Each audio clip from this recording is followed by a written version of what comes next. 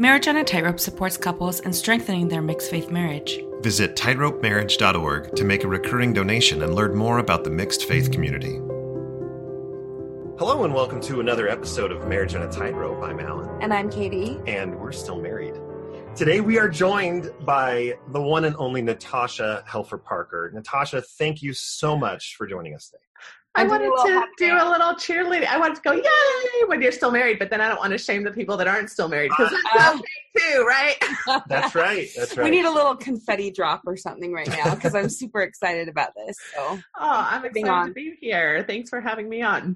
For those that aren't familiar with Natasha, we'll have her introduce herself right here. But for those that are, can understand why we're excited to have her today. Yeah. We opened it up to everybody in our Facebook group to ask any questions that they may have about Natasha's speciality, which you're about to hear about. And we're going to go through those questions. And Natasha, you made the comment that this could probably be stretched into multiple episodes. Yeah, right. Yeah, there were some great questions and we could probably spend a lot of time on each one, but we'll try to, get us through as much as possible. Yes. Perfect. So tell us a little bit about your background, and you can splash in some career, some education, some family, everything. Just tell us about your background a little bit. All right. Well, if anybody wants to really do a deep dive into me, I finally conceded and did a Mormon Stories episode on me, on my life. So if anybody wants to, delve into Natasha, I guess that's one way you can do it. Great. So I'm a licensed clinical marriage and family therapist. I've been doing that for over 25 years, have primarily been working, did I say 25? No, I'm not that old. Over 20 years and almost 25 years. And have been primarily working most of my career within kind of the Mormon population, the LDS population. Mm-hmm. I followed my husband around with his career. So we moved a few times. And so, best places where people kind of get word that you're working in this field is at church. And so I'd get a lot of referrals, and I worked a few years actually contracting with LDS Family Services, although I was kind of like remote. I was never in one of their offices, and then have been private practice most of my time. So in that process, I've gotten to be really interested in faith journeys, and here lately it seems like there's a lot of transitioning and mixed faith, relationships and people struggling with those kinds of issues that have, I would say, really started popping at my door probably in the last 15 years. And there's also been a real intersection for me in the interest of sexuality and sex education and sexual themes, working with people in that intersection of faith and sexuality. So about 10 years ago, I went and got my certification through a organization called ASECT and got my sex therapy certification completed.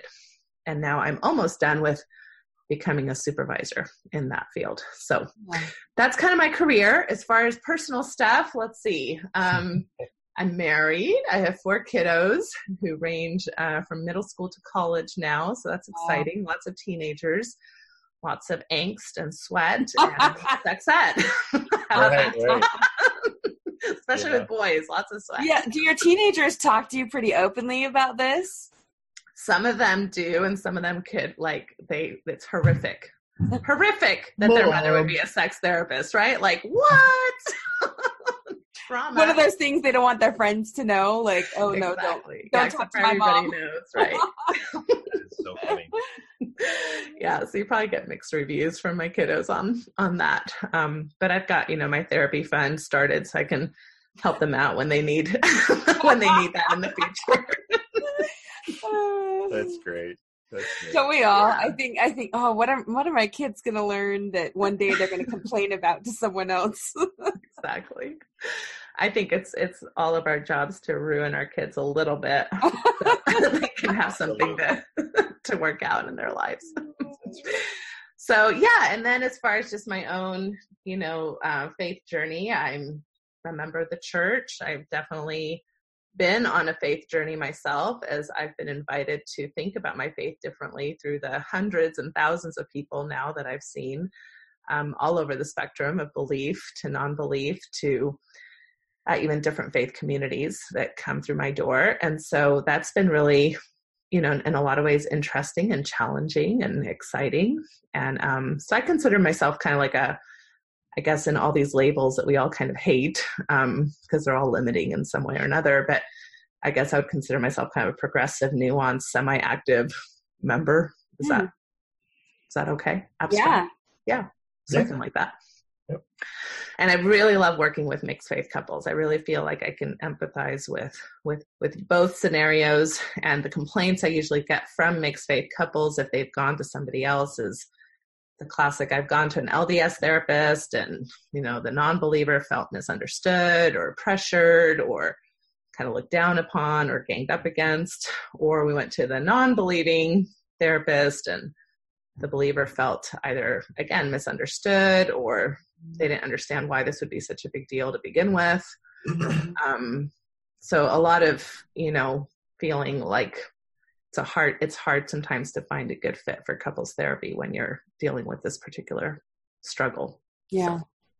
So, not that it always has to be a struggle, but I'm just saying a lot of people do struggle when one of the kind of foundational things that we connected with to begin with shifts, in the middle of a marriage. Yeah. That's difficult. Has it been difficult, honey? Well, what I think it's good. Our objective is I'm about to let loose the secret objective of asking you to be on here. We just wanted a free therapy session. I mean, we don't even have a podcast, Natasha. We're telling you that we do. I thought I heard you guys had a pretty good podcast. Darn it. Both of the topics that you just mentioned are what we would love to take questions from our listeners for. If we have time, Katie and I can talk about one personal issue. I don't want to call it an issue, right? A situation that we found ourselves in last year and is still kind of a topic of interest today. Yeah. And in fact, like a couple nights ago, we talked about like sex before marriage and I don't know, things got heated and Alan's like, I feel so bad that we're not having this discussion with Natasha. We should be talking about it right now. And I'm like, no, I'm not ready yet. So anyway. Yeah, let's start with some questions. Kind of the mixed faith marriage questions first. Yeah. We'll just have a dialogue about these questions.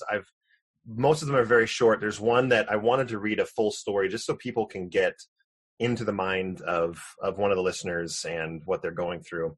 So looking at the list, just that first one, which actually I numbered incorrectly, meeting with all of these mixed faith marriage couples, you said it's really started to spike over the last 15 years. Yeah. What are the top 3 or 4 common threads you've seen in what makes a mixed faith marriage successful versus not successful? And so define what is success or not success. What does that mean? Right. It doesn't necessarily mean staying together. Right. Well, sure. I mean, I think a lot of couples start out with that goal, trying to make sure that they can get through something like this. I mean, it depends. Sometimes a faith transition comes kind of as a last straw type of deal in a marriage where the marriage wasn't that strong to begin with, right? And there were a lot of conflictual things happening already. Mm-hmm. And so it kind of like feels like we didn't have a lot of foundations to begin with together. And this was the last one. And now that isn't there either. Mm-hmm. That's a very different presentation from a couple I might get where this is the only thing they feel disconnected in and they feel very strong and like they share a lot of different areas of intimacy. In fact, that's one thing I could offer just as a starting is doing an assessment of all the areas of intimacy in your relationship. And I typically think about 4. So what's your emotional intimacy like?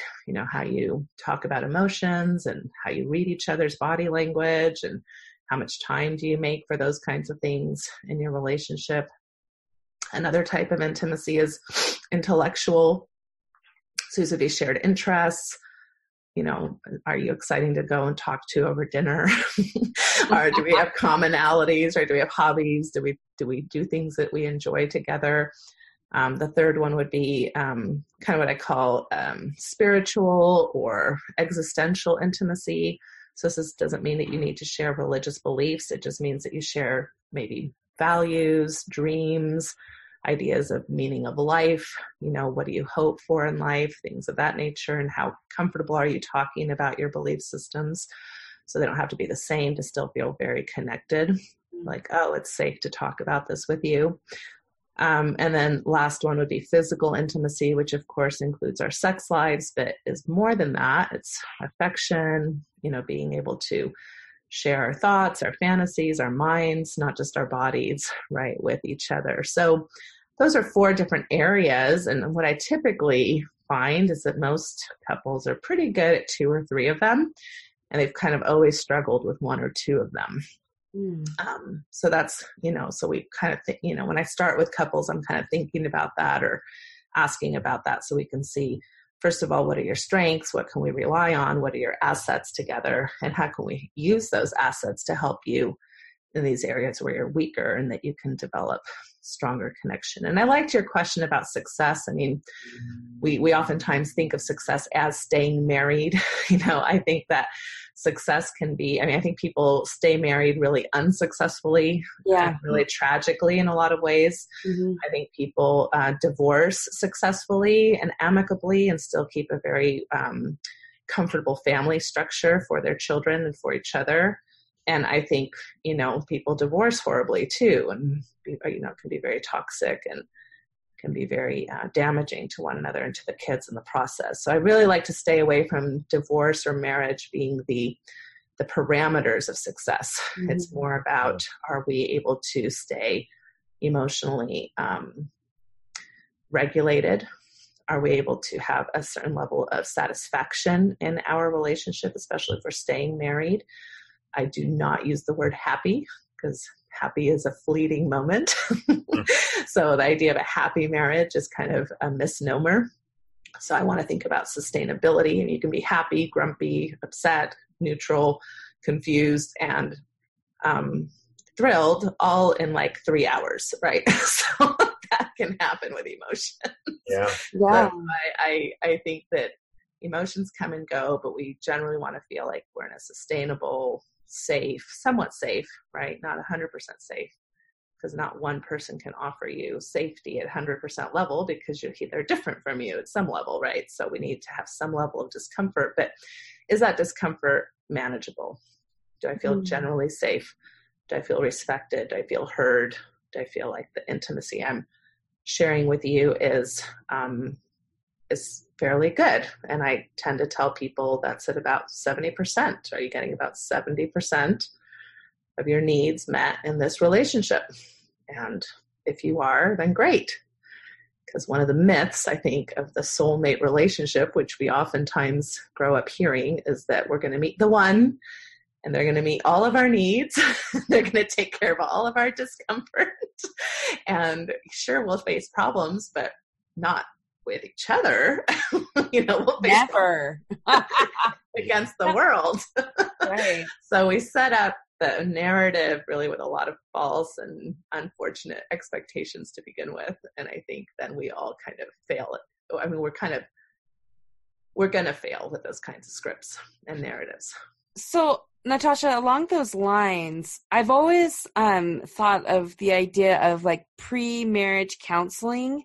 Now I think of it and I'm like, man, I wish I had had that. I mean, that to me is like huge. And I know that a lot of people in other religions, they go through pre-marriage counseling before they get married. Do you feel, what do you think about that? And how do you think that would help some of these issues that would come up maybe in the future?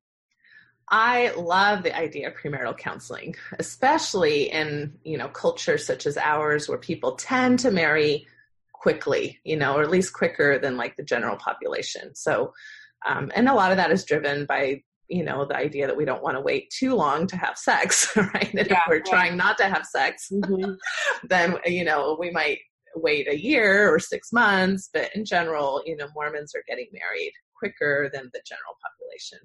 And so are other traditional religions, not just us. Mm-hmm. So I think that especially in those cases, you haven't had time to really get through the limerence phase. The limerence phase is kind of this phase where you originally connect and feel all these butterflies, and it's very infatuous, and you love each other. You can't see anything wrong with the other person. And those are really powerful, wonderful feelings of falling in love with somebody, right? And we want those feelings. And yet we know through the through the research that that feeling is not sustainable. So it's going to last at most probably 18 months. 6 months to 18 months is about what that feeling lasts. Now, that doesn't mean we're all doomed. It just means that it's after those feelings that you start getting into the weeds with somebody and start really recognizing, oh, these things that I thought were so exciting about you now really annoy the heck out of me, right? So like before you were so spontaneous and now you're just like unorganized, right? Yeah. Well, okay. So, I mean, now I'm interested because Alan said to me like yesterday, he's like, you know, I don't know if our marriage would have survived had I gone through a faith transition early in the marriage, like within the first year or two of marriage. And I would like to think that that's not true. I'd like to think like, no, of course we would still be together. But what do you see in your experience? As far as when the faith transition happens? Yeah, when it happens, I mean, does it make a difference if you're within your first or second or third year of marriage, or if you're later on in your marriage? Is that something that you've seen that's been more difficult for younger couples? Well, I don't have any data for that. As I'm thinking through, I think it's more relational quality and also kids. So if the relational quality isn't that great, and it might be the straw that would break the camel's back, a lot of couples are willing to sit with that for a minute if they have kids, right? And really try to do some work and see if they can make it work together, because kids kind of, you know, bring that out in us, that protective kind of, of course, part of us. And I think that's true of a lot of marital issues, not just faith transitions, right? So I get a lot of people who come in and they'll say, well, one of the main reasons we're still together is because of the kids. And I'm like, well, that's a good beginning reason. It's not really a sustainable reason, but it's a good reason to at least be in here trying and seeing if there's some things that we can tweak and work on and maybe really turn this ship around in some ways, you know, and that can happen.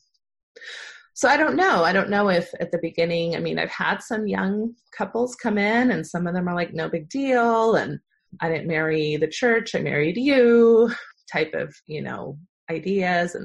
But, you know, that's different than some of the couples that maybe don't even make it into my door. I don't know that a lot of young couples go to marriage therapy, especially if they've only been married 1 to 3 years. Yeah. If they kind of had a rough start to begin with, which a lot of couples do, that first 3 years can be a really rough place for a lot of couples as they're adjusting to this whole new life together. And so if this happens during that time, maybe they don't have kids, let's say, they just call it a day without even coming into my office. That could be happening. I don't know. Yeah. Right. But I do think, back to your original question, I think premarital counseling is a great idea. Yeah. One thing the Catholics have got over us, they're doing that well. And I think, but I don't think premarital counseling is the panacea either. You can't predict everything that's going to happen to you. You can't, even if you have some general ideas or talk about some things that you wouldn't have thought to talk about, which is the whole kind of concept of premarital counseling, you're still going to hit bumps along the road that you never saw coming, right? Yeah. Or that you thought you would feel one way about and then feel very differently about once you're there. Yeah. So it's not, you know, the absolute lubricant of a relationship, but I think it definitely helps. Yeah. What have you found rather is a successful way for someone that, I'll just read her question. How do you suggest I connect spiritually with my nuanced, still Mormon husband? So what have you found as successful ways to connect spiritually? Well, one of the things that I like to do with my couples who come in who are mixed faith, one of the first homework assignments I give them is to go home and do what I call a values exercise.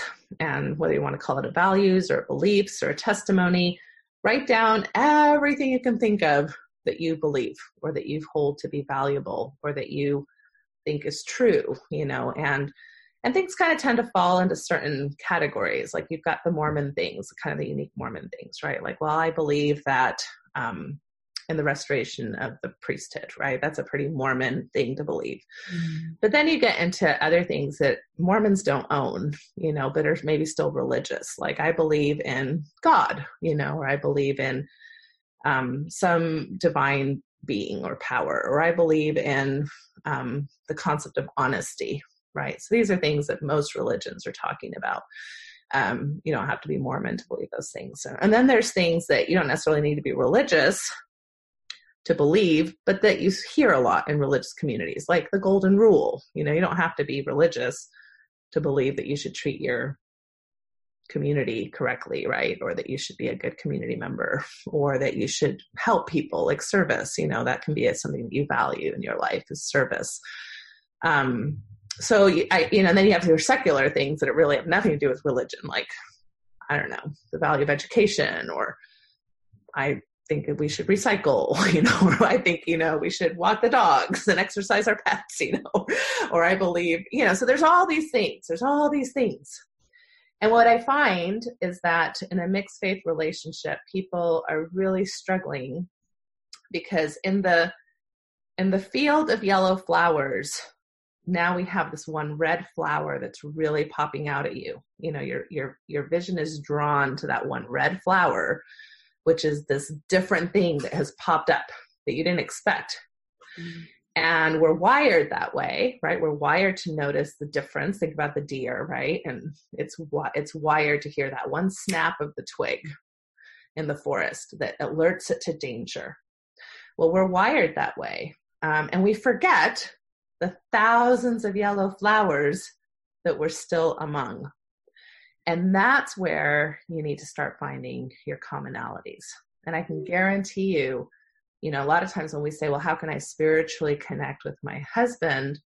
We're talking about prayer, or we're talking about fasting, or we're talking about going to church, or we're talking about scripture study, when in reality, you can spiritually connect by having, having a practice of like mindfulness together, or having a conversation about mantras that you both find useful, right? Or you can connect spiritually by taking a walk in nature and being in awe of, a beautiful sunset together. I mean, there's lots of ways that you can spiritually, ethereally connect with one another. And especially, I hope with my mixed faith couples, I try to get them to a point where they can even share their own spiritual ways, so that you can get kind of into the habit of like, yeah, one night, maybe one person does share a scripture that really means something to them. And the next night, somebody else shares something that they heard on a TED Talk, right? That means something very spiritual to them. And we can tolerate these differences in one another and not see them as threats, but as ways that we actually edify each other. So that's what we're working towards. Yeah. And I think that there's lots of ways you can spiritually connect. Is there a difference in, maybe not in your approach, but when you're counseling with a couple and it's not a nuanced situation, one of them is very orthodox, very literal, and healthy communication is very difficult. How do you overcome that? I mean, some of our listeners are in a situation where their spouse is not listening to our podcast because no way will they listen to something like this. Typically, the couples that are both listening are there is at least a level of nuance or understanding, or they're trying to understand. But in the situation where maybe that spouse is not at that place, that's a difficult one. Sure, it is. And sometimes, but that's not necessarily a faith transition issue. That's a differentiation issue. It's just showing up really hard in the faith area, right? And all of us differ in emotional intelligence. All of us differ in our ability to manage anxiety. All of us differ in ways that we manage. When differences arise, many of us are very avoidant, right? Or we don't want to engage in things that are scary or that threaten what feels like the peace, right? Or the and for some people, again, the Mormon spectrum is large. For some people, it's really no big deal to have a faith transition. It's like, well, of course, we're all supposed to have our own journey, and isn't the whole plan about agency anyway? And then there's other people that it's like, this means that I could potentially lose you in the eternities, right? And so if you're depending on what type of spectrum or lens you're looking through, this faith transition can be extremely frightening and devastating to believing spouses. And what we also want to remember for the believing spouse is that they didn't ask for this journey. Now, I know that the non-believer didn't either, right? It's not like one of us, you know, like we wake up in the morning, we're like, oh, I can't wait to go through a faith crisis today. You know, like, I can't wait to change my mind about Nephi and, you know, and whatever. So we don't, but we come at it, you know, the person who's transitioning comes at that process more organically, more like on their own timeline. You know, it's happening organically, and the questions and the doubts are coming up, and they're having to struggle, and it's a struggle individually as well. Most of us aren't super happy when that's happening, right? We're having to face a lot of unknowns, our own identity, questions. I mean, it's a very scary process just individually. So imagine then the believing spouse who hasn't even, that process hasn't even, you know, hit their radar, and their only connection to that is through you, who, you know, now you're bringing them a whole lot of hurt that they didn't want or ask for or didn't expect. You know, it feels, I hear a lot of times from the believer that it's like you're changing the contract on me, right? Like, I thought we signed up for this, honey, right? Like, and now you're telling me what? And, you know, now we've got kids on board, and it can just feel extremely devastating. So most of the times I feel like that initial harsh response is usually temporary, usually. And what I mean by temporary is like a week to 3 years, right? I mean, it can be a long time. And hopefully if you're really hitting kind of a wall in the faith transition aspect, then how do you start, and you're still interested in continuing the relationship, because there's lots of other things that are good about the relationship.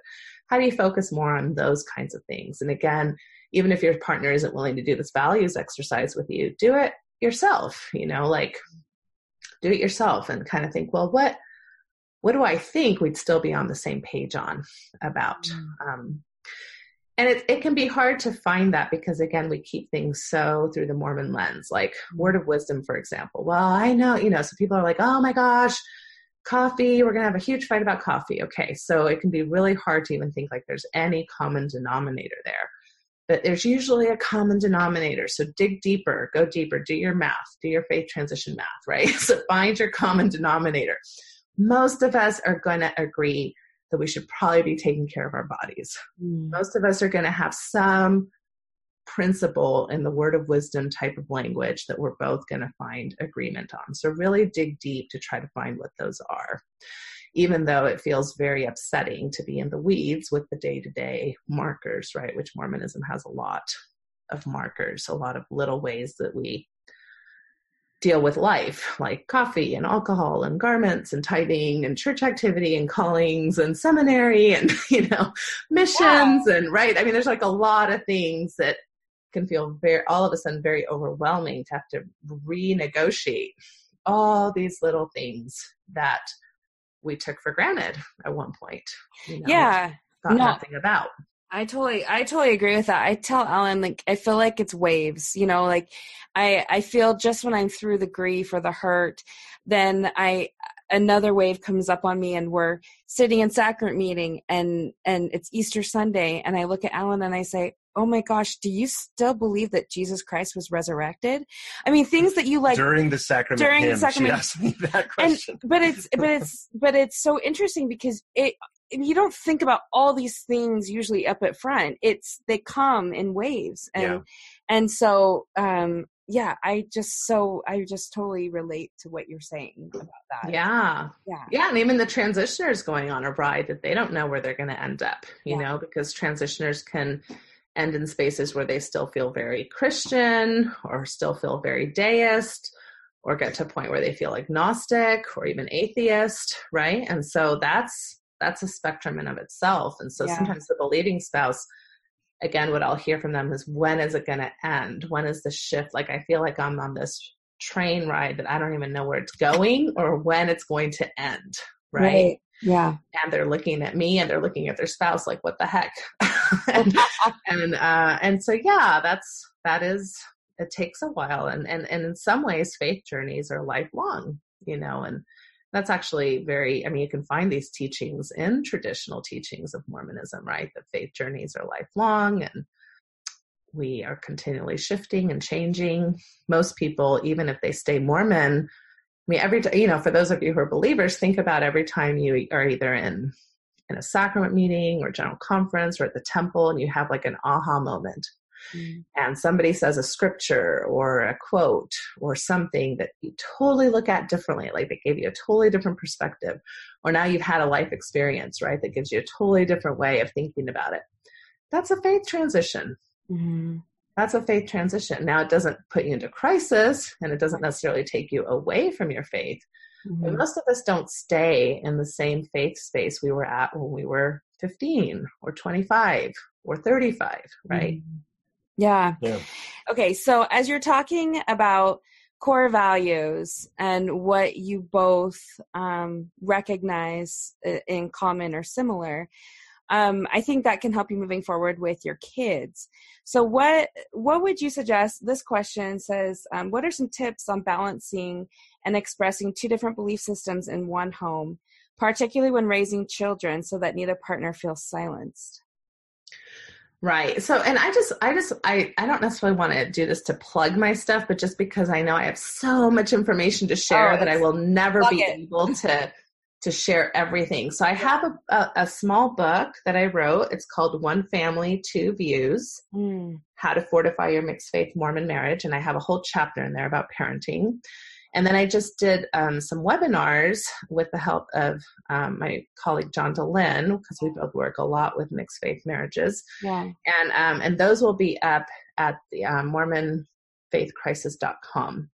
So, and there's and the webinars was 3 parts, right? So the first part was just understanding faith transitions and how they affect your relationship. The second part was all about marriage and what are you going to, how are you going to especially like work on those 4 intimacies, et cetera? How do you communicate effectively and lovingly, all those things. And then the third part was the parenting piece, which is huge, right? Mm-hmm. It's huge. And if anybody wants to go on a cruise, I was invited to a Mormon Transitions cruise next year. That's right. I heard about that. Oh, okay. Plug it. Where are you going and when? I think it's like an Alaska cruise. It's next July. It's Transitioning Mormons Cruise, and I'll be doing a total day on parenting there as well. So, anyway, just not that, do you really want to talk to me or go to Alaska? I don't know, but you'll have to decide. Yeah. It's a win-win situation, Natasha. You want to do both. That's the answer. Well, we'll be doing some both. Anyway, all of that stuff you can find on natashaparker.org, which is my website. So lots of stuff that I do. Just because I get a little hyper when you ask these questions, and I know I want to speak like 3 hours just on this topic. I know. It's perfect. Okay. So as far as when it comes to kids, I really truly believe this. So this is my testimony, is that a mixed faith marriage that's going well is a huge asset to your children. Huge asset to your children. And by doing it well, I mean that you have got each other's backs. You have got each other's backs. And now your kids don't just get to hear how you tolerate other people's opinions and beliefs. They get to see it. And they don't get to, basically just follow along in your testimony journey, which is what most of our kids do, is they just kind of follow what their parents are doing. They get to really think and choose. Now, I know that's scary for us, but guess who did this? Heavenly Father and Heavenly Mother. I always say everybody loves Satan's plan, but Satan's plan is not the plan, people. I always tease that we love Satan's plan. Even non-Mormons love Satan's plan. All parents, right? We want to control our kids. We want to know what they're going to do. We want to make sure they succeed, right? We want to make sure that they go forward. That the plan that we have, at least in Mormon theology, is very different. It's about agency. It's about choice. It's about not forcing. It's about guiding and comforting, but never forcing. So you really get to do that in real time. Yeah. And there's something really beautiful about that. And so just to give you an example of what I'm talking about, you might have a kid who comes home from seminary, right? And they're like, well, we just learned about, I don't know, polygamy, right? Or something. And mom says, well, yeah, that's one of the things that really ticked me off and why I left the church. And dad says, yeah, and that's one of those things that didn't really bother me, right? Or if dad isn't there, let's say, mom says, but your dad sees it differently. And it didn't bother him as much. Like, he didn't like the idea of it, but it wasn't enough to start a faith transition for him. And he sees it totally differently. And make sure you get his thoughts on it, because I'll tell you my thoughts on it, right? That's how you have each other's backs. And a lot of people will come back and say, well, isn't that confusing? Isn't that confusing? And I'm like, you know what? Your kids will you're not going to be able to protect your kids from ideas and thoughts. What better way for them to start thinking, being critical thinkers in your own home, with, loving and respectful parents, because the chances of your kids marrying or having kids of their own who will have a different faith journey than them is super, super high. Like, is anybody paying attention to the, to the polls, right? I mean, people are shifting in their religions all over the place. So are you going to be able to offer them the role modeling tools that they will need to be able to manage different ideas around faith and religion and spirituality in their primary relationships when they grow up? You're in a great position to be able to offer that. So hopefully that gives you like some hope and some, and even some motivation, right? Like, oh, we can do this. Like I thought this was all about me, but maybe I can do this. Sometimes we're more willing to do things for our kids than we are for ourselves. And it can really kind of light a fire, under you. You can really benefit from that as a couple. I'd love to add my testimony of that exact concept. And the last few months, so Natasha, I think the last probably 4 to 5 months have settled a lot of anxiety around the kids for both of us. Yeah. Because we've had our first conversation with our older 2, 11 and 12-year-old sons, when I stopped going to church for good in December, was a difficult conversation because it was still emotionally raw for both of us. But then fast forward to just a few weeks ago, within the last month, we had a family home evening, and Katie didn't tell me that she was going to do this, but she brought up the entire thing about, does Dad go to church with us? And this is with our 5 and 7-year-old kids as well who are there. And they were like, no, he stays home and then he makes us lunch when we get home. That's right. And we just had a very open conversation, and some of the things they'll hear us talking about, a listener, for example, that reached out and said how devastated she was because someone came over to her house from the neighborhood who was also a member and said that she was uninviting her 8-year-old daughter to her daughter's birthday party because her mom no longer went to church. And our 7-year-old daughter overheard that, and we didn't even think she was paying attention. She says, "That's just stupid. It doesn't matter if you go to church or not. That means I wouldn't be able to play with insert name of her best friend that she plays with. Like, that doesn't make any sense." And so just the last few months have really put us at ease, and it doesn't settle everything. I look at my 7-year-old's baptism next year, and I have no idea where we're going to be at when that comes. It's in April. That's going to be a difficult moment, whatever happens. And I think it's given me hope, and the message you share gives us hope that it's going to be okay. You're going to get through it. Yeah, I got goosebumps when you were talking about it because, that was like the best cheerleading rah-rah advice that you could say to a parent in this situation. Honestly, I love that. Thanks for letting us editorialize a little bit. Yeah. No, I love it. It's so important. And back to that values exercise, and like you mentioned, family home evening. Yeah. Don't do anything in family home evening that isn't on that joint list. Right.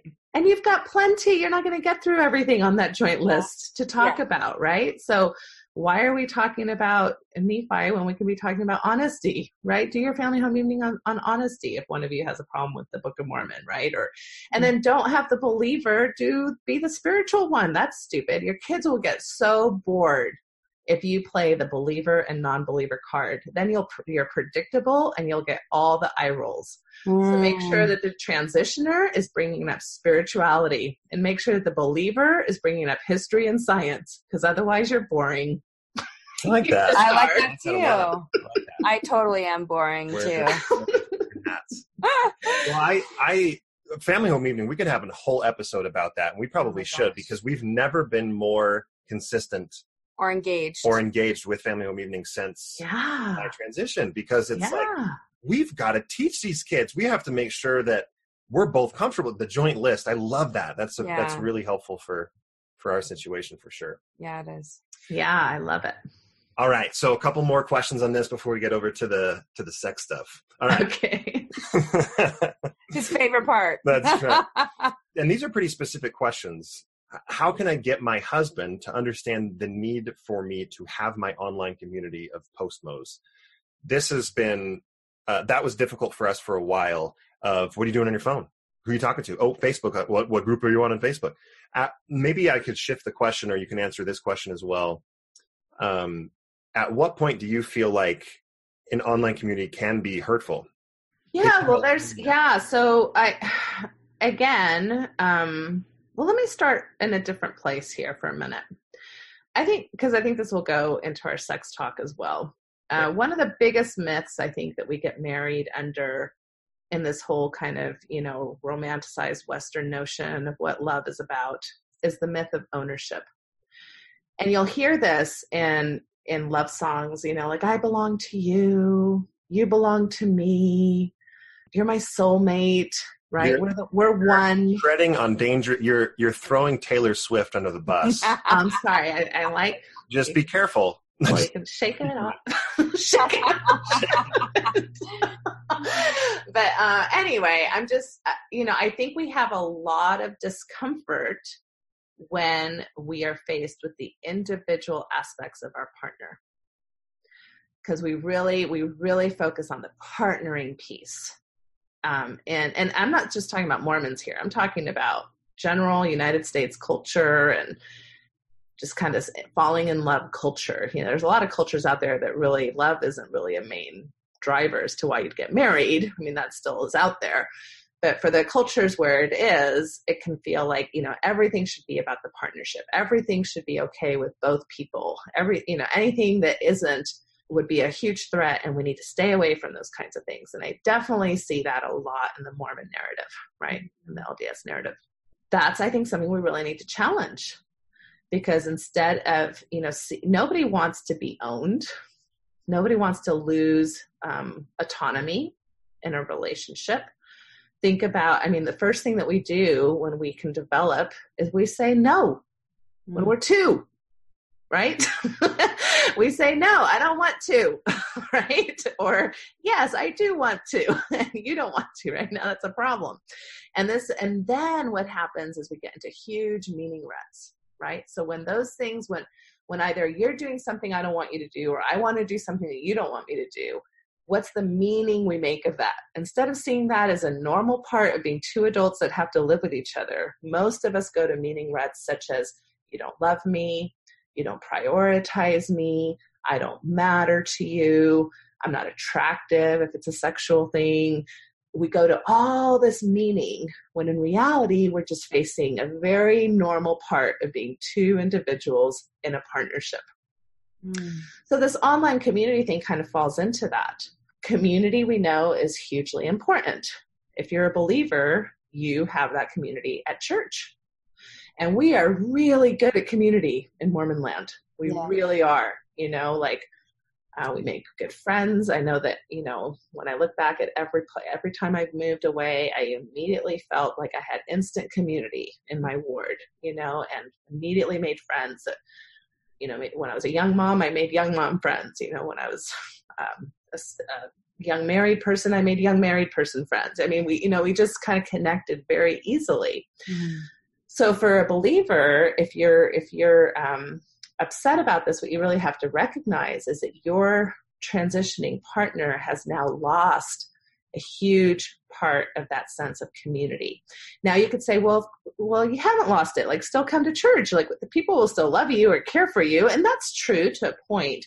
But when I talk about community, we're talking about people who get it, right? So people at church are going to get the believer's perspective much more than they're going to get the transitioner's perspective. And in fact, sometimes at church, they say things that are not very kind to the transitioner. Mm-hmm. Okay. Now the same dynamics happen on the other side of this. Okay. So the transitioner needs new community. Well, guess what? There isn't the church down the road of post-Mormons that you can just go and attend, right? So online community has transformed people's ability to reach out for support. And that's true in so many areas, not just faith transitioners, right? So like sex abuse victims and, parent moms who maybe have Down syndrome kids, right? Or there's a group for dads who stayed home.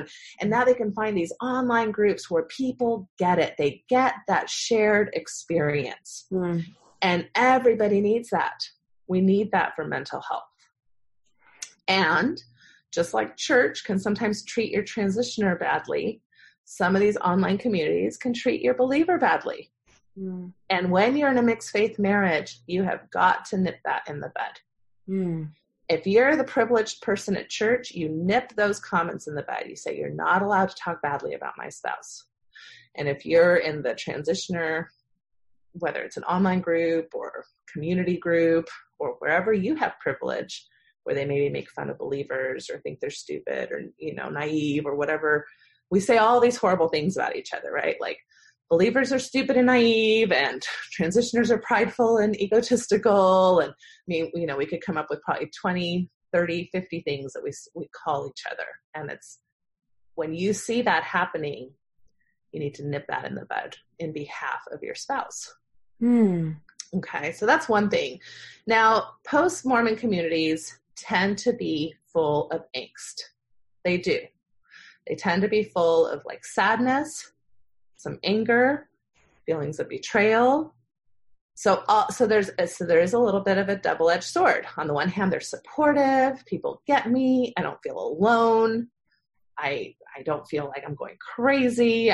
This group helps me have my sanity, right? You hear all these things. And sometimes after a while, it can get too heavy because people in those groups are generally coming in a space of harm and hurt and sadness and anger, which is a normal part of the grieving cycle. But the grieving cycle, hopefully,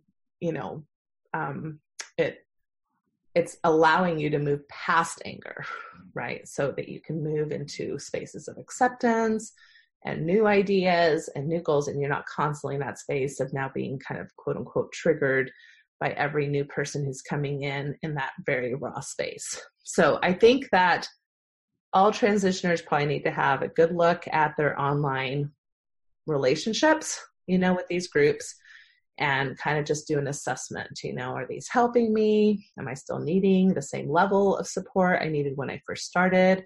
Do I need to find other types of groups? And I think that's true of all relationships, right? That we should kind of be constantly assessing. And believers should be doing that with their church communities too, right? Mm-hmm. I like that a lot. I did a purge of a lot of the Facebook groups a few months ago. And so I think it's that cycle, right?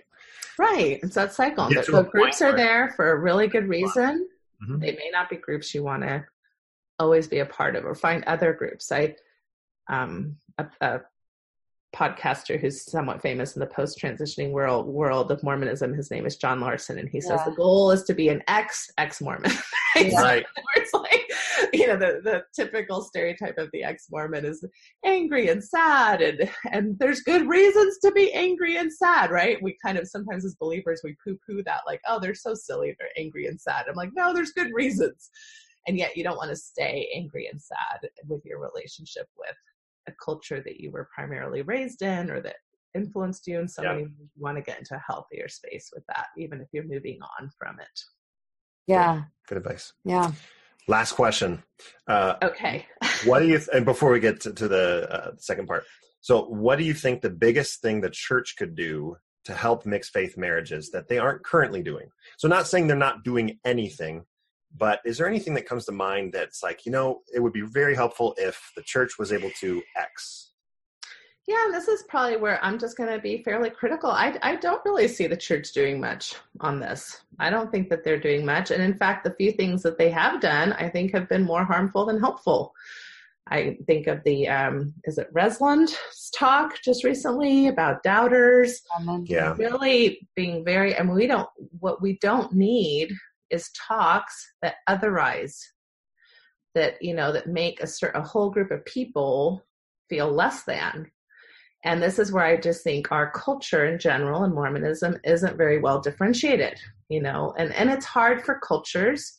We're not the only ones that claim universal truth to make room for any other truth, right? So when we say we're the one and only true church, and when we truly believe that, it's hard then to step away from that space or that philosophy to really make room for another person who has a different truth than that.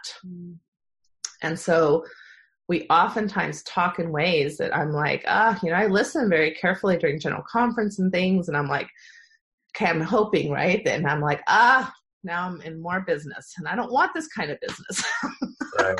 I don't want the kind of business where people come in more traumatized or more upset or more hurt after these kinds of talks, because Nelson just basically said, reminded everybody that nobody's making it to the celestial kingdom together, right? Or that Resland says things that are really disrespectful about transitioning people, and we have these, if you feel like your transition, if you're told that your transitioning spouse is weak, that they're justifying sin, that they are, not acting correctly, that's going to automatically set up conflict in the relationship. Mm-hmm. Whereas if we could give messages more like, okay, yeah, it's hard. And it's, of course, we are going to be saddened as a church if we lose anybody. And yet we can respect your journey. And we have the Mormon principles to help us with that. We have the principle of agency. We have the principle of choices. We have a mixed faith marriage to begin the whole flipping story with Adam and Eve. Right. Yeah. Right. We have, and Eve wasn't disagreeing with President Nelson or, following she was like, she had a major conflict of interest with God's idea of not eating the fruit. It was God himself. Yeah. And we still honor Eve, right? Mm-hmm. As somebody who had insight and, this idea that we constantly have wrestling principles. She had the principle of obedience versus the principle of knowledge.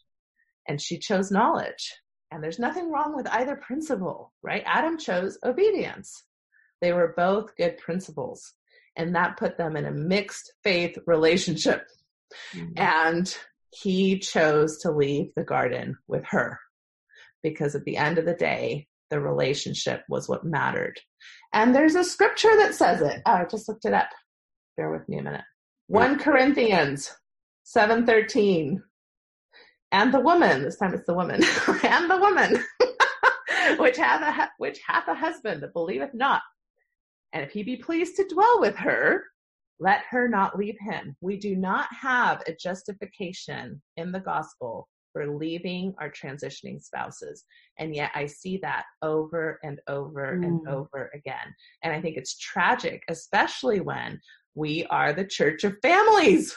Right. We're so family focused, and yet the transitioning spouse dilemma blows up so many relationships in ways that I think is unnecessary and tragic. And I do hold our leadership responsible. They should have more resources in place. They should be more careful with their language.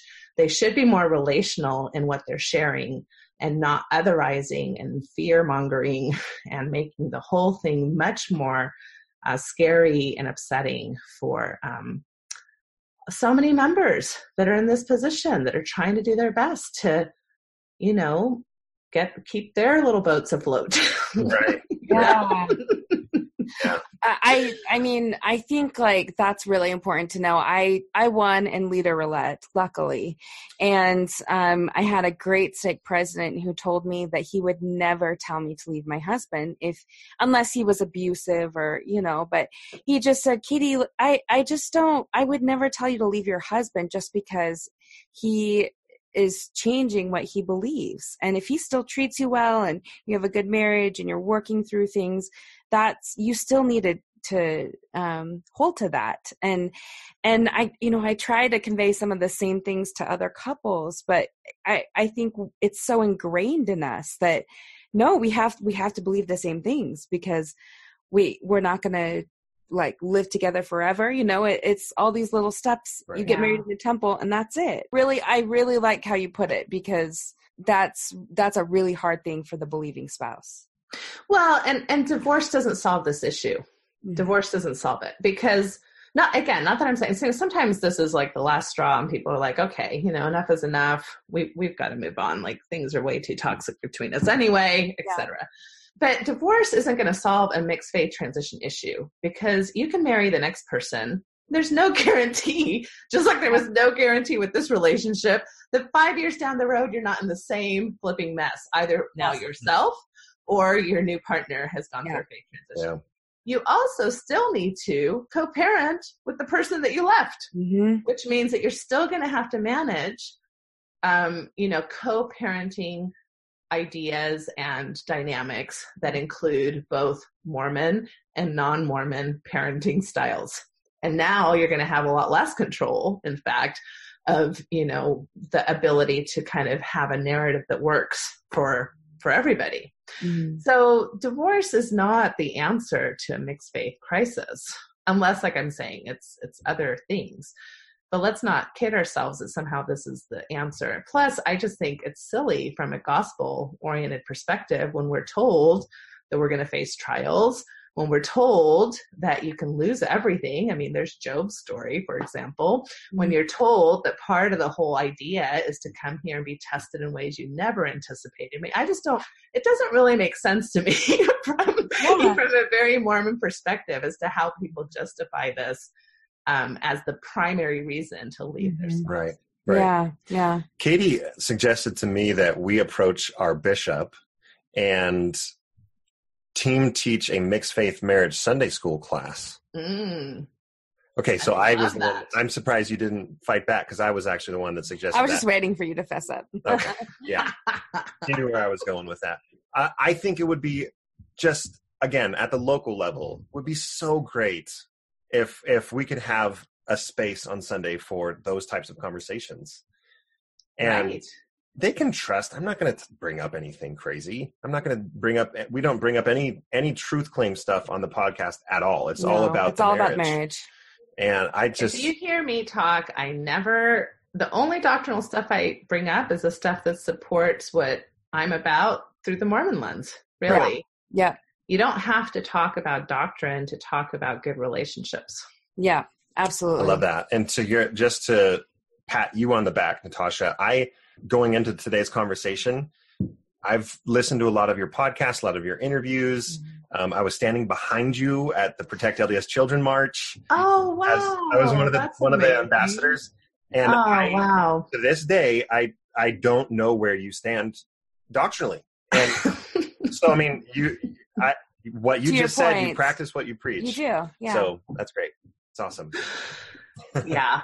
Yeah. Well, and I think it's a common value thing again, right? I find all the common values in my faith tradition that supports good relationship work. And I wish that more of us would do that, especially those in leadership positions. Great. Yeah. All right. Let's talk about sex, baby. Let's talk about it. Let's do it. But this is going to be a quickie, people. I know. I'm running out of time. 10 days on this. Maybe this will be part 2. I don't know. No, I think we're fine, because we started about 10 minutes late. Yeah, so we have another 20 to 25 minutes. Are you okay on time?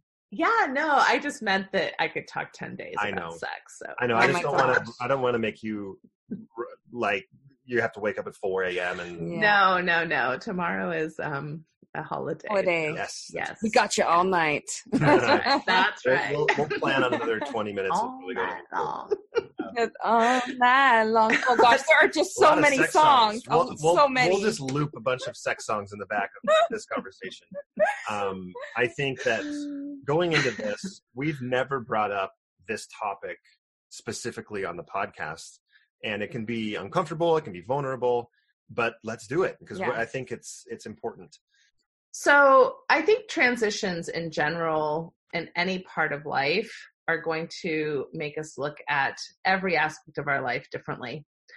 And I think religious transitions in particular will definitely make us look at our sexuality different, because most religious communities or traditions come with a lot of sexual kind of narrative, scripts, values, beliefs, behavioral kind of expectations.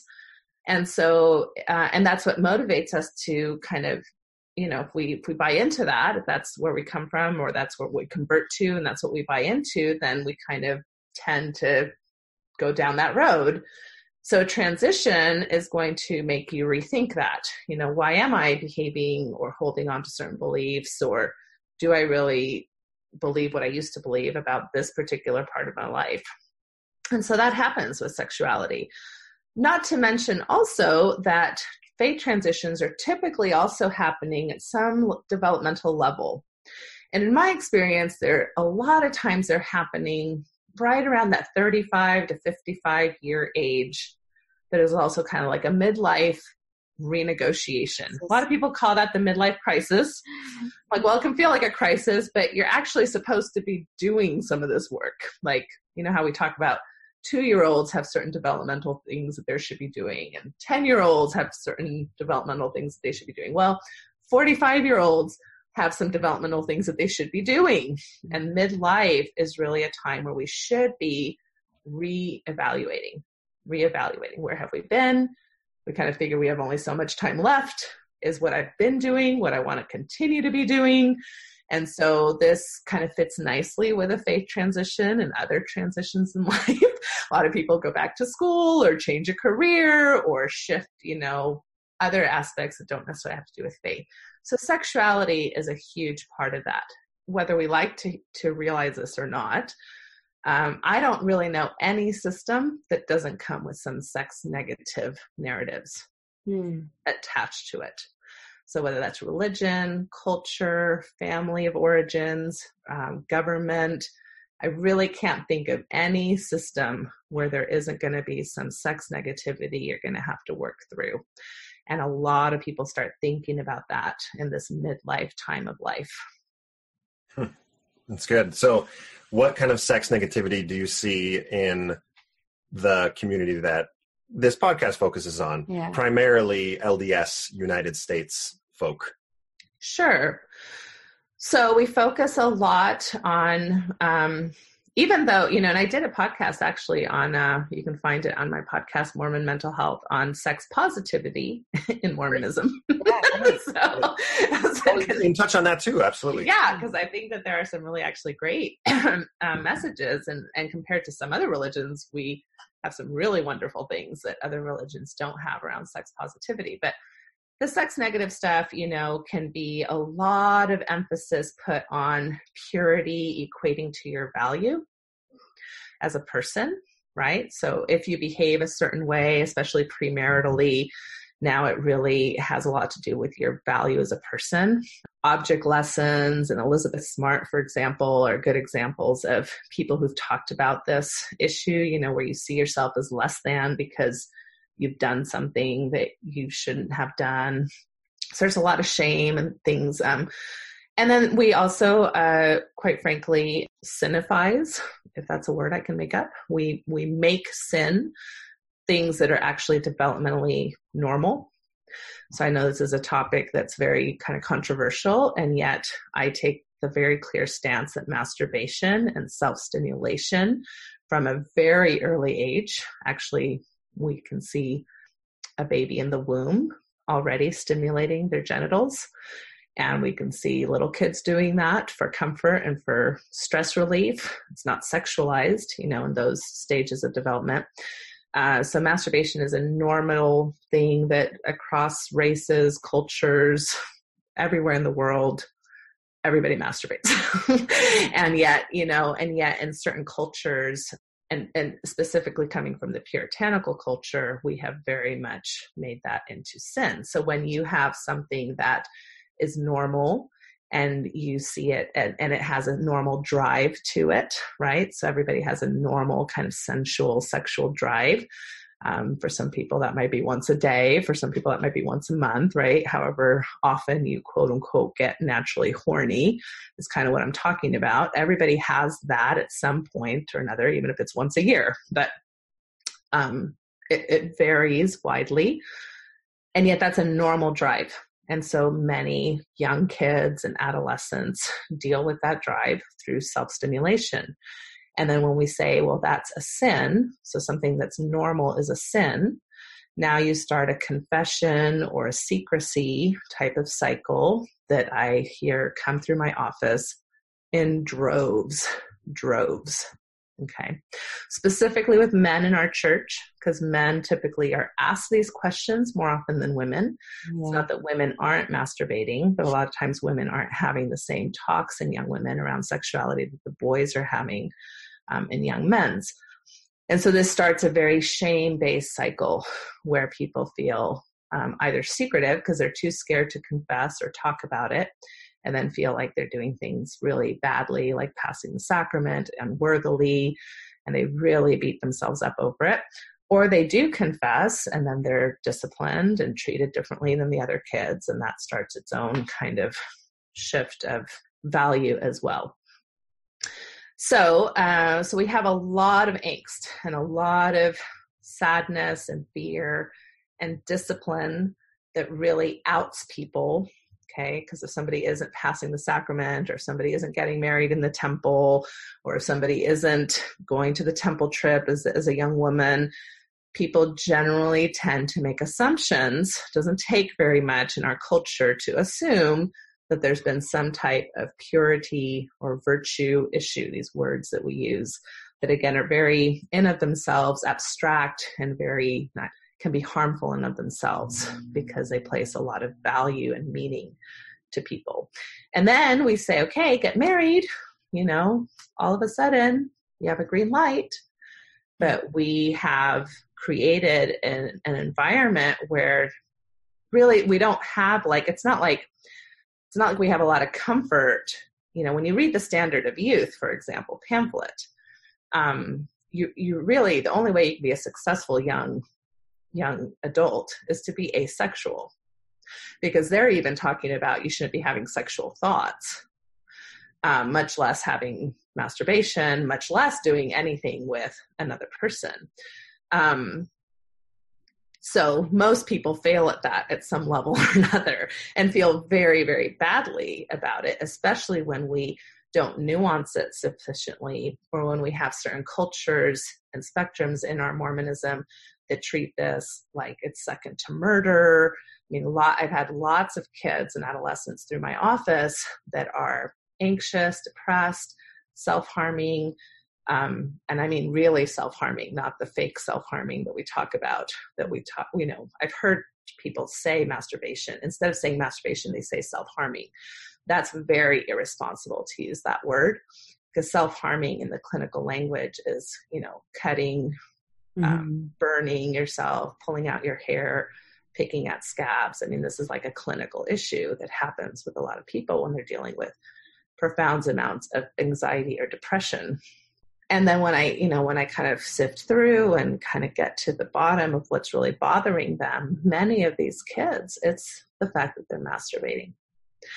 So if we think that we're creating healthy sexual adults that are going to be able to really enjoy and love and abandon themselves into the type of sexual abandon that you need for orgasm and pleasure and mutual vulnerability and getting naked in front of another person, we don't have any way to go from this teenage space and young adult space of being not sexual at all to turning the on button post-marriage. Not to mention a lot of people are sexual and sexually explore, so they're bringing that guilt with them. And also not to mention that tons of people have sexual trauma and sexual abuse situations that they're very confused about as to whether or not they play any role of responsibility in that, and they're bringing that into marriage. So I will be fine with my practice. Again, unfortunately, due to the vast amounts of sexual harm we're doing just through sexually educating in well-intentioned and yet harmful ways. Touching on masturbation, there was a question, and I think this goes along with it. It says, can you describe the elements or rules of thumb a healthy or normal use of masturbation might entail for adults? Yeah, and this people aren't going to like my answers on this. It's okay. I didn't like my answers. Well, actually, no, I liked my answers on this once upon a time. And then I went to sex therapy school, and I was like, holy crap. I've been giving a lot of misinformation. Yeah. Right? And so I think what we really need to understand when I start talking about whether it's masturbation or sexually explicit materials, right, pornography, when I start talking about things that don't fit into the narrative or value system of our Mormon culture, it's difficult because we conflate our values with health. And that's not always the case. Believe it or not, there are healthy people out there that act in very different ways and have very different values than typical LDS folks. And they're not any less healthy than us. And that's very hard for us to understand, especially when we're looking at it from this perspective of course, you know, if we believe this kind of guidance is coming from heavenly parents, this would be the healthy way, right? But my job as a clinician, and the best metaphor I can give, is that there are religions, for example, that do not believe in blood transfusions or do not believe in certain types of medical care because that's not how God would want to intervene. We as Latter-day Saints don't have those types of beliefs, and we're actually very pro-science and pro-medicine in many ways in our religion, in ways that other religions are not. Well, so if I'm a clinician from that religion and I'm like, no, you can never have a blood transfusion, that's unhealthy. Because I'm that type, because that is my belief system, then I am not doing my job as a ethical clinician of allowing my biases and my personal beliefs to step aside so that I can offer services that are clinically sound and best standards of care that the medical community has agreed to. I love that. Now, we struggle with this in the sexual community because even in the medical community and even in the therapist community, we do not have good sex education. I was a marriage and family therapist licensed for 15 years before I went to sex therapy certification process. And I had to shift a lot of the things that I thought. And I've gotten a really good education in marriage and family systems. I had not gotten a good education on human sexuality. Isn't that mind-boggling? But because sex is so taboo, it infiltrates all of our systems. I mean, when you think about, for example, homosexuality being treated as a mental health pathology, up until the 1970s, you can see how even in the medical fields and the social science fields, we have had biases that were not correct. And we've had to shift. And over time, we get better in those communities. So when it comes to masturbation, there really isn't necessarily an unhealthy amount or a healthy amount to masturbate. Some people do it, some people don't. What I always encourage people to think about is not focus on the thing. Don't focus on the masturbation. Because quite frankly, people can use masturbation or pornography in negative ways, just like you can use vanilla marital sex in negative ways. Vanilla marital sex isn't in of itself a wonderful thing. You either make it and use it in a wonderful way, or you can have spousal rape through vanilla marital sex. Okay. So we tend to see certain things as bad or good without really looking at the context. So if you have somebody who would rather stay home and masturbate for 3 hours than go on like a date, even though they desperately want to date, you've got a social anxiety issue, right? But you could have stayed home and watched Netflix or cooked, right? All of those things would still be avoidant of what you really want in life. But because it's masturbation, most people aren't like, wait, you stayed home and cooked for 3 hours? What's wrong with you? That's a really unhealthy relationship with cooking. And, right? Unless you know that they're avoiding something. So if you're using masturbation to stress relief, to cope, to manage maybe sexual frustration in a high-low libido marriage, or maybe as a single adult where you're not ready to have sexual relationships with another person, but you still have sexual release needs, masturbation can be used very wonderfully and healthy and can edify, your life.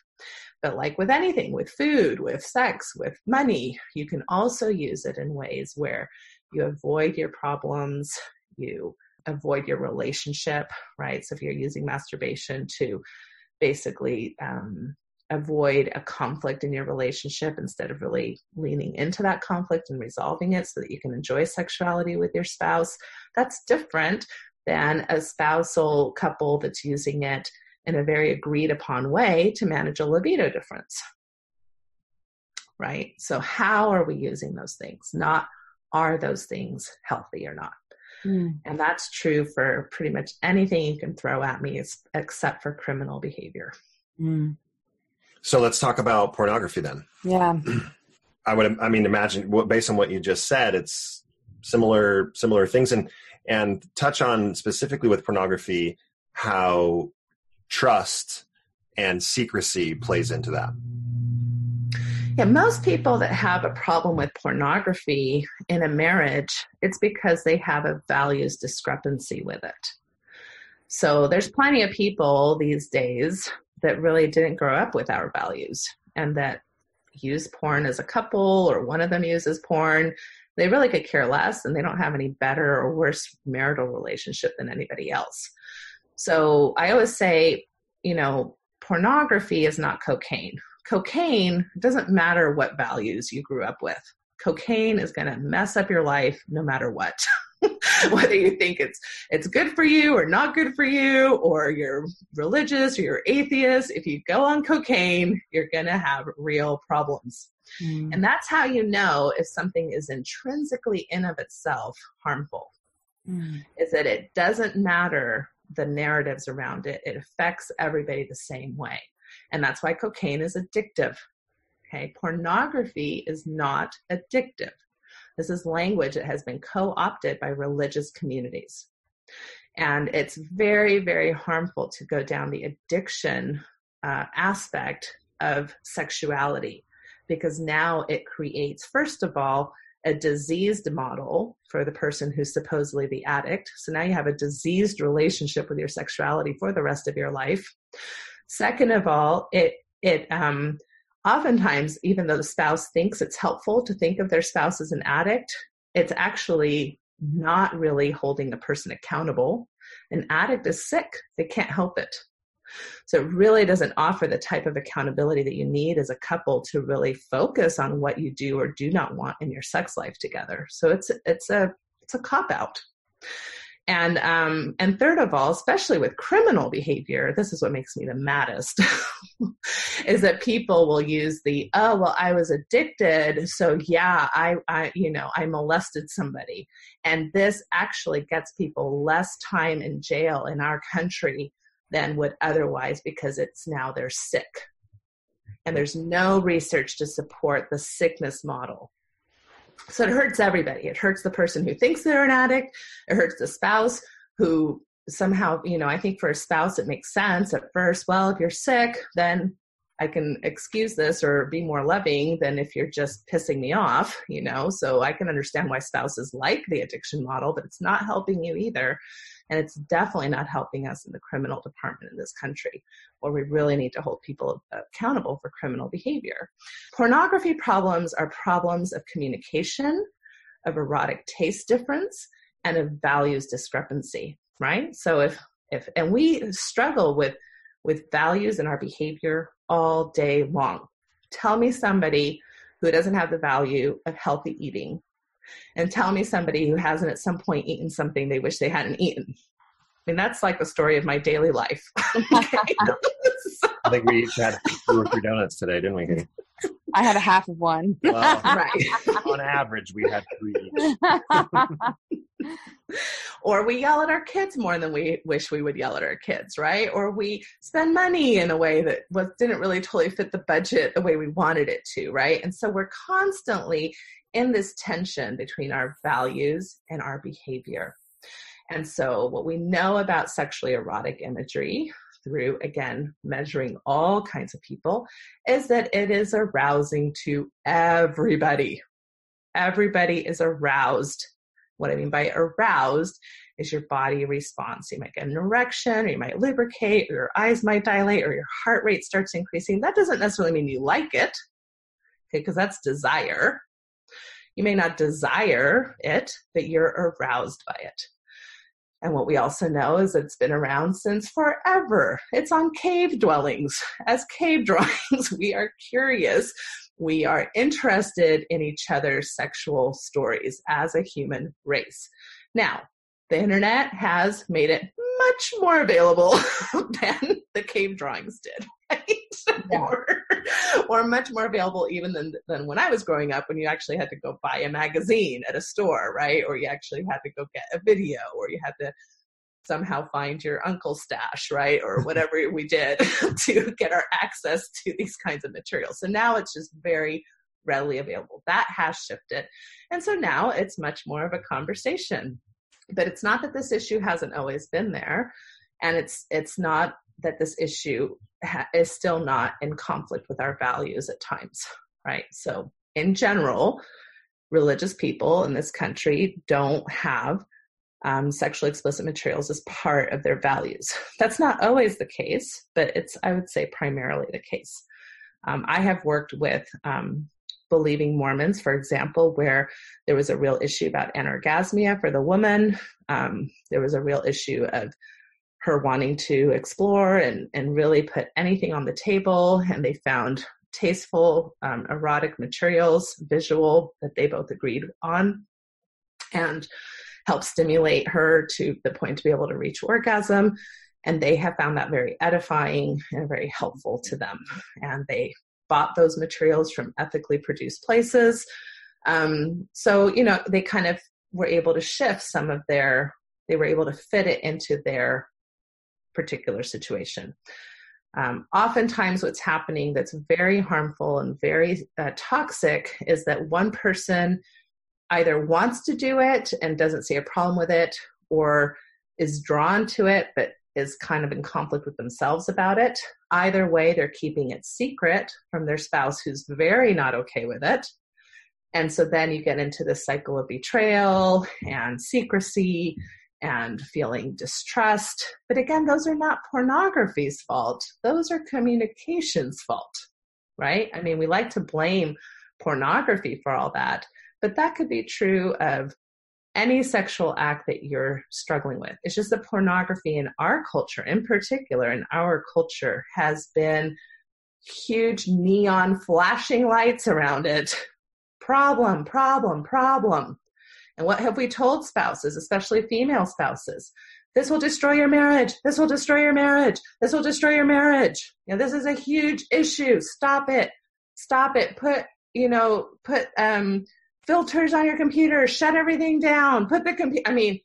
Just the angst of listening to what they say about it makes the whole situation much more powerful and much more awful than people that don't have those messages.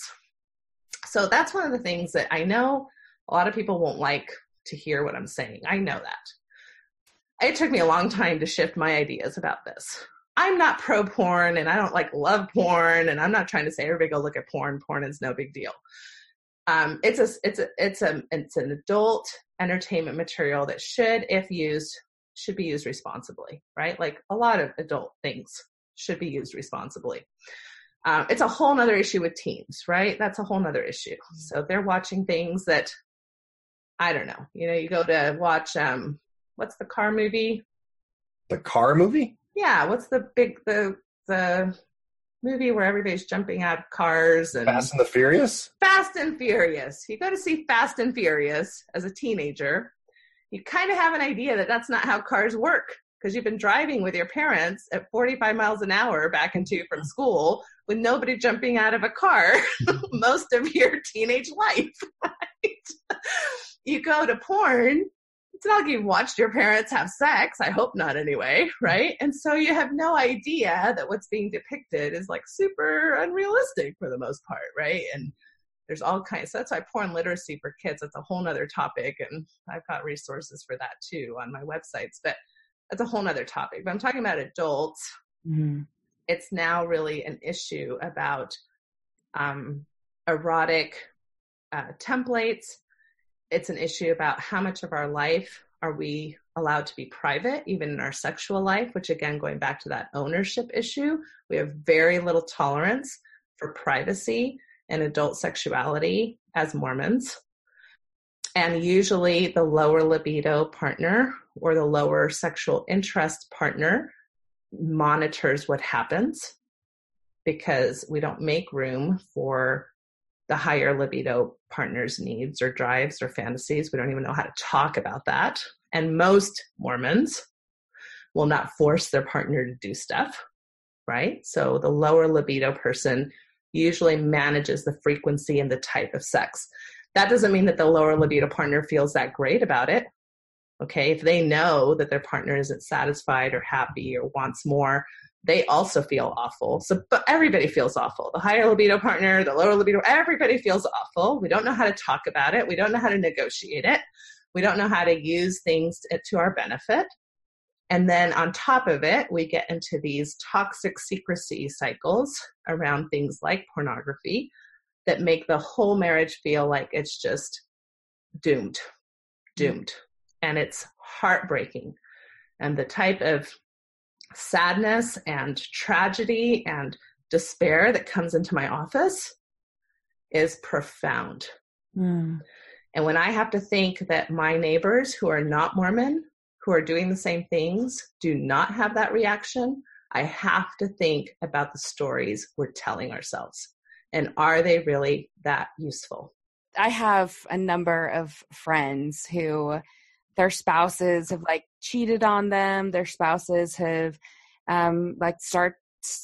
we live in a day where we just can text message anyone anytime. We can have these online conversations with people and their spouses get into that. And then, you know, there's an emotional or physical infidelity there. Their understanding, though, goes back to a lot of the problems came from pornography. That's like where the pornography, that's what they say, you know, is like, that's what they categorize. If that was true, I could tell you that we would be having, because again, pornography, I mean, this is one of the beauties of it, right? Pornography, I mean, we're in a laboratory right now. Yeah. Pornography is now more readily available than ever before. Everybody's looking at it, right? 10-year-olds are looking at it. Everybody's in a porn panic, right? Everybody's looking at it. And so if all of these myths were true, we would be seeing huge amounts of erectile dysfunction. I haven't had any increase in erectile dysfunction come through my door. We'd have huge amounts of rape and sexual assault and objectification. That number has actually gone down. We'd have huge, structures of infidelity. Nope, we're having infidelity at the same rate we were having before because affairs are a very common way that people deal with crappy relationships to begin with. And do not blame pornography for your flipping affair. That's ridiculous. Yeah. That's a cop out. Yeah. So, I mean, I think that's the hard thing is, that's what they blame. And I think that really as LDS people, that's what our mind goes to. Oh, well, they must have been doing these other things. And that's what it led to. So, I mean, what do you say to those couples? Is it a communication issue? Is that where the heart of it is? It can be a variety of things. I mean, and we know too that people have affairs who are actually fairly satisfied in their primary relationship. So the reasons are very varied, right? So even like the sex addiction stuff, right? Like people who maybe do have a, what I would say kind of a negative relationship with their sexuality where they feel like it's out of control and they're spending tons more time and money on it than they would want to, right? So, well, there's 500 reasons why that could be happening. It could be clinical depression. It could be anxiety. It could be you have a personality disorder. It could be that you're high libido and you don't know how to manage it. It could be that you have poor coping skills, right? And so I think we try to simplify things and say, oh, you've had this problem, it's this. And we have definitely done that with pornography in our Mormon narrative. And so I don't want people to feel stupid because I don't think we're stupid. I mean, I thought these same things. I don't think I'm stupid. And yet, I think most of us have heard of self-fulfilling prophecies, right? So you tell somebody long enough something, and that's what they're going to believe and think. So you tell a kid, they're stupid or lazy or whatever, they're going to grow up having kind of a negative self-image of themselves, even if they weren't really those things to begin with. So I try to tell people that even though I don't agree with our narrative, and even though I know I'm rubbing up against probably a lot of people's feelings right now as I'm talking about this issue, we were told this story. This is the story we were told. So of course we believed it. Why wouldn't we believe it? And why wouldn't we respond in ways that we've been taught to respond? With secrecy, with anger and devastation, right? All of these feelings, I'm not saying they're not real or they're stupid feelings to be having. They're real feelings for real reasons. But it comes from a narrative. And, and I think it's good to blame the system. Now, in that, I'm not saying, oh, all of our leaders are stupid either. They also were given this narrative, right? I don't think that leaders came up with this stuff on their own. I mean, this is the narrative that you can go back through puritanical America in, and why we have so many sex negative messages to begin with. I mean, the history on that alone is fascinating, right? I mean, they used to blame things like blindness and hairy palms and insanity on masturbation, and we just all kinds of stuff that that's our heritage. We have inherited this crap load of messaging around sexuality, right? So then moving forward, I'm not saying everybody needs to be okay with porn or if it really goes against your values, but how do you have a more nuanced discussion about that? How do you make room for progress or for shifts, just like we do for any other quote unquote sin, right? So if my sin is that I want to yell less at my kids, I give myself room to, progress and get better, but I don't have this 100% some game that we do with sexuality, where any little infraction now means, all right, if you do this again, our marriage is over. I've heard that so many times. I can guarantee that the only thing that will give you is either your partner goes back into secrecy or you will for sure get a divorce, because people don't shift in their behaviors zero sum. People don't go cold turkey on hardly any behavior. It's a shift in progress. So if somebody, is like, yeah, I can, it can be fine to say, look, I know that it's normal that sexually explicit materials are arousing. And I know that it's normal to even enjoy them. And I know that it's normal that it gives me stress relief. And yet it really doesn't sit well with my values. And it doesn't sit well with the values of my spouse, right? And my spouse is really distressed by this. So it's something I'd really like to not do as much or get to a point where I don't do it all. That's a perfectly legitimate path.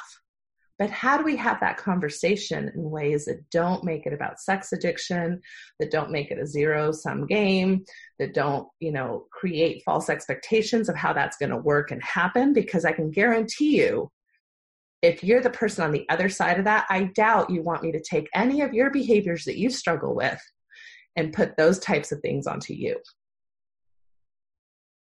Right? Do I want my husband controlling how many donuts I eat a day? I'm going to eat freaking more donuts if he tries to do that. Yeah, right. If he starts saying, well, if you keep on eating donuts, honey, I think our marriage is over, the anxiety is going to be so huge for me. So huge that broccoli is already a problem for me. Do you think broccoli now is more appealing to me? No, I'm going to go right back to those donuts, feel that much more, upset with myself. Make sure he really doesn't find out, because, oh my gosh, what if he found out? Mm-hmm. So let's talk about, maybe on a smaller scale, like day-to-day stuff, media choices, because that's a big one for me and Alan. It's so angering to me, right? From day one, and I've had to catch my own language in this. When I see little girls, what's the first thing I want to say? Oh, sweetie, you look so cute. You look so cute.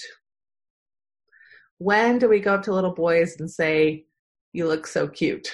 Maybe, but not really. Yeah. Hey, buddy, come here. What you doing? Tell me about what, it's more action oriented with boys. Women are, you're absolutely correct that we live in an objectifying culture, but again, that's not pornography's fault, and that's not Game of Thrones' fault. That's our entire system. And if you wear makeup, and if you wear lace, and if you wear whatever things we've decided are feminine, you are just as much of an objectifying system as anything else. So again, we just we amp the narrative on nudity. Mm-hmm. Yeah. But your face is objectified every time you put on makeup. Now, I wear makeup. I know makeup is objectifying, and I don't care because it makes me feel pretty. Yeah. So yeah. I'm just dealing with that dichotomy, right? I live in a society that taught me that I should wear makeup, and I wear less of it than I did when I was younger, but I still like some of it, and I'm going to be okay with that because that's how it is. That's how life is, right? That's the cards I was dealt. But if somebody doesn't want to wear makeup or wants to wear a lot of makeup, I support all those decisions as long as we understand that that comes from patriarchy and objectification, and that both men and women have narratives that hurt us through those objectifying stances. But we're not going to get rid of them all overnight, and we still need to feel sexy and attractive. So do whatever it takes to help you feel that way. Yeah. Whether you're a man or a woman, to a point, as long as it's healthy. Don't do yourself under. So, back when I told you that they research people and they hook them up to all kinds of stuff to see if they're aroused or not aroused. And so when they talk to both men and women who've seen erotic imagery, and then they say, okay, what is this, what does it elicit? And when they say it elicits desire and I'm kind of in the mood now, guess what they want to do next? Do they really want to go have sex with Scarlett Johansson? No, they want to go have sex with their wife or their husband. And again, we tend to not talk about this in ways that are, we gender a lot of these messages. There are women and men that both like looking at porn. Okay, that's true. Yet in our culture, and especially in our Mormon culture, we've assumed that men like porn and women don't. Mm-hmm. And some of that has become self-fulfilling prophecy, right? So some women have a negative, disgust relationship with porn, mainly because they've been told to have that relationship with porn. Mm-hmm. Men have been told you're probably going to like it, but you shouldn't like it. So guess what they're doing? They're liking it and they're feeling bad about it. So again, the power of what we're told is very, very strong. Mm. And so don't assume that just because you don't like porn that you naturally instinctually don't like porn. Assume that your culture had something to do with how you respond to sexual stimuli, both whether you're a male or a female. Okay. But since we're talking about gender, we as women, even Mormon women, don't see a lot of problems with going to Twilight, for example, and finding the vampire kind of hot and shiny. And I've had women talk to me, Mormon women, talk very explicitly about, this is amazing, it's so hot. So whereas if their husbands were talking about the woman in that movie, the way that they were talking about the man, we'd have a very different conversation. So I just want to point out that there's a very interesting double standard. Mormon women and women in general. I just saw a commercial where a woman said something like, oh, you're a snack. Yeah, right? Oh, you're a snack. If we had a man saying that to a woman, you're a snack, we'd be like, lock that man up. It's so true. Yeah. Yep. I just went to the DMV with my son, and a woman there called him a tall glass of water, like a 50-year-old woman. Oh, Alan's been called that. But to my 17-year-old son. Oh, that's awful. Yeah. How would I? And I responded, but nowhere near. I had to sit with myself because nowhere near as bad as I would have responded if that would have been a 50-year-old man making a comment to my 17-year-old daughter. Yeah. These issues are gendered, right? We gender them. And so we don't see a problem getting turned on by George Clooney on the screen than having hot sex with my husband. In fact, we kind of support that in Mormon culture. And I see a lot of Mormon women kind of, making jokes and having fun with those kinds of ideas because it does help stimulation and they do want to go have good sex and it helps them reach orgasm to have some level of arousal or fantasy or something along those lines. But we take these things in our environment and we give it to our primary partner. It's not that we're less than. It's like, of course, we're going to have all kinds of stimulus around us every day. So why not bring it to our partner?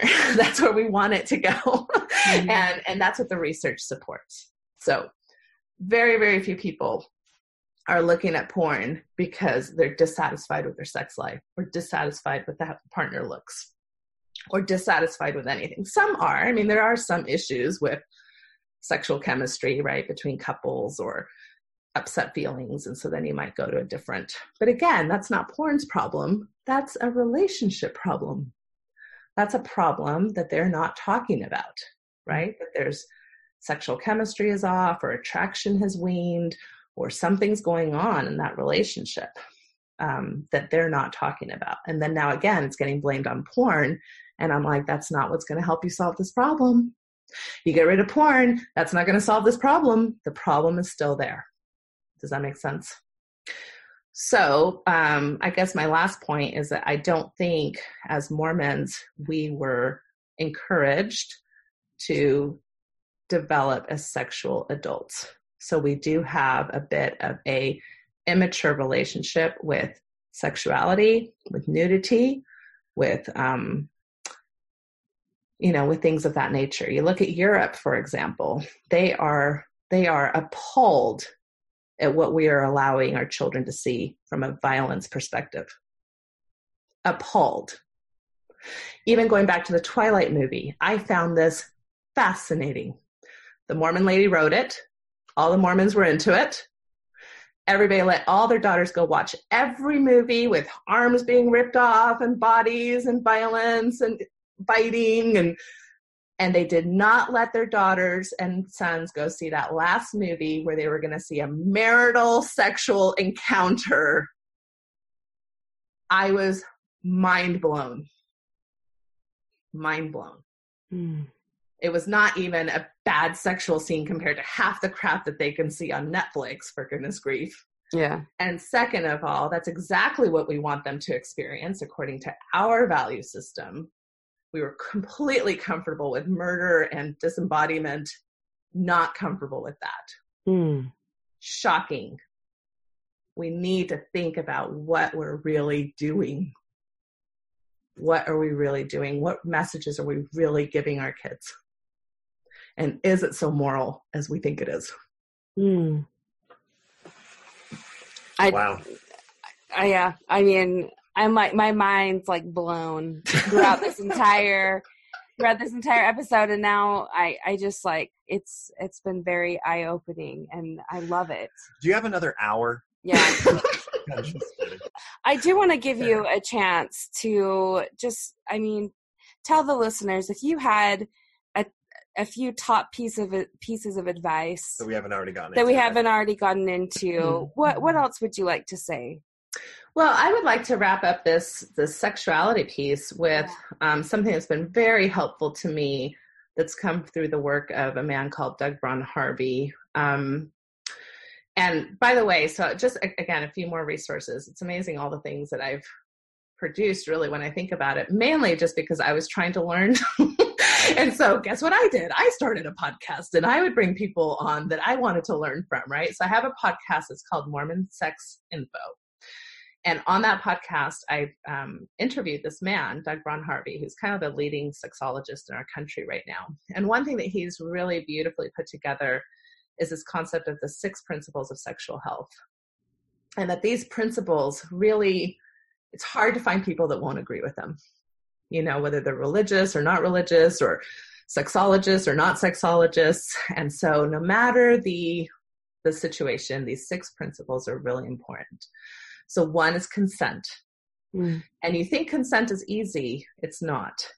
Okay. When you think about how many Mormon women, for example, are having duty sex, that's not real consent. I mean, it's kind of half consent. And it's a conversation that we are not having in our culture. Okay. And I'm telling you, vaginas could care less if you're married or if you love this guy. They only care if you're being consensual. So duty sex is oftentimes a way to avoid conflict or to meet somebody else's needs because you love that person. And yet you start shutting down your own sexuality in ways that are very profound and hard to recover from. So that's a whole nother thing that Mormon couples need to be addressing. 2 is exploitation. Avoid exploitation. You think that would be easy. Exploitation, what does that mean? Sex trafficking? Yeah, none of us are sex traffickers, right? No. Exploitation is guilt tripping, and we all do it. We all do it.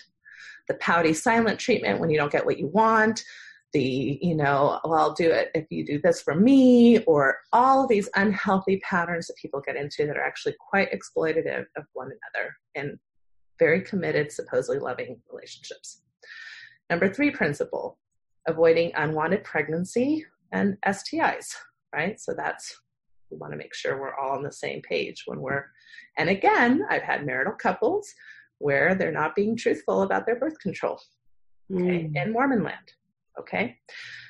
Or even truthful about STIs that they had when they were not married, because again, there's so much shame about premarital experiences. Number 4. Okay, so number 4 is honesty, right? A lot of what we've been talking about. Just, are we being honest in and what we want and what we're hoping and our expectations and our differences and our frustrations and our joy, right? All of that stuff that has to do with sexuality. Number 5 is, are we in a space where we have shared values or at least respect our values, right? So are we acting in a way that's consistent with our values or with our partner's values? And are we making negotiations around that if there are differences in values? Okay. Number 6 is mutual pleasure, which you'd think, again, that would be a no-brainer. But the reality is that men still have 30% more orgasms than women in our country. And quite frankly, in our Mormon culture, I'd be very interested in data around orgasmic women versus men. So again, you usually go into Mormon marriages with very little sex education, comprehensive sex education. I still have tons of women that are coming in expecting to have primary orgasm through penis and vagina sex, which is not a reliable way to have an orgasm as a female. Many women don't even know what their clitoris is. Many women, of course, have not explored themselves or know their own capacity for pleasure because of our ideas around masturbation. The pleasure gap between men and women in sex is huge. We think that there's a libido difference. I don't think so. Not so much. There really isn't that many differences between men and women. We think men are these sex-crazed animals and women are low libido. Not so much. The data doesn't support that. Men have a tiny bit more testosterone than women. Women still have testosterone. We have lots of other hormones.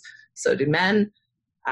We all have sexual drive, but in some way or another. I mean, there are a few people that would consider themselves asexual, but even asexual people masturbate for the most part. So most people have some level of sexual drive, even if it's very low.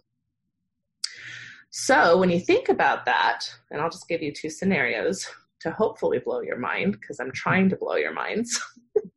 Done. You can have a married couple sitting in the pews with Temple Recommends in hand who are not following hardly any of the 6 sexual principles.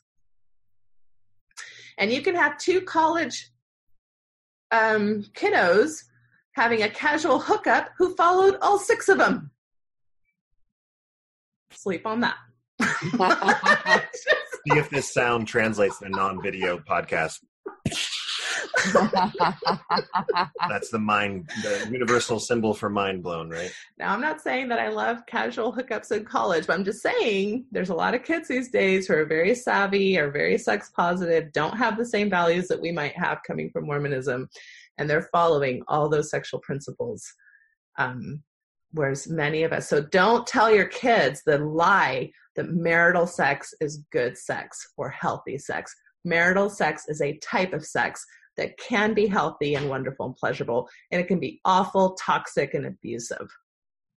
Do not make that mistake. I have tons of resources on sextalkwithnatasha.com. I have webinars. Natasha.com. Okay, great. Sextalkwithnatasha.com. Webinars on 5 lies that they tell you about pornography, out of control behavior when that's really an issue, tons of parenting types of webinars. So if you want to dive into any of this stuff deeper, I've really tried to create resources because there's not a lot out there that you can really trust. Right. And a lot of the stuff that comes from, unfortunately, our culture is crap. Crap. Okay. I mean, some of the stuff that I see coming out of our culture is so unethical that it just makes me want to scream. Like Sons of Helaman, please, please, please, please do not go to programs like Sons of Helaman. Or other reparative type therapies, or all kinds of, there's tons of unethical practices that are still happening in the mental health community with licensed professionals. Do your homework on people. Do your homework on the people that you're seeing. If couples want to reach out to you, do you counsel over Skype? How do you do that? Yeah, so I run an online practice. It's called Symmetry Solutions, and you can find all of that at symmetrysols.com. So I see people, and I also have like 6 providers who work for me who are also, like 3 of them are trained in sex therapy or getting their training in that. We specialize in faith transitions. We specialize in areas of sexuality. And we specialize in the intersections of all those things. So I guess for your audience, we'd be a really good fit. We do offer online services, both wellness coaching and or therapy services, depending on your needs, and also geographical limitations, depending on what we can do with our licensees. So, and we also offer you resources or referrals if we're not a good fit. So we can be a good place to start.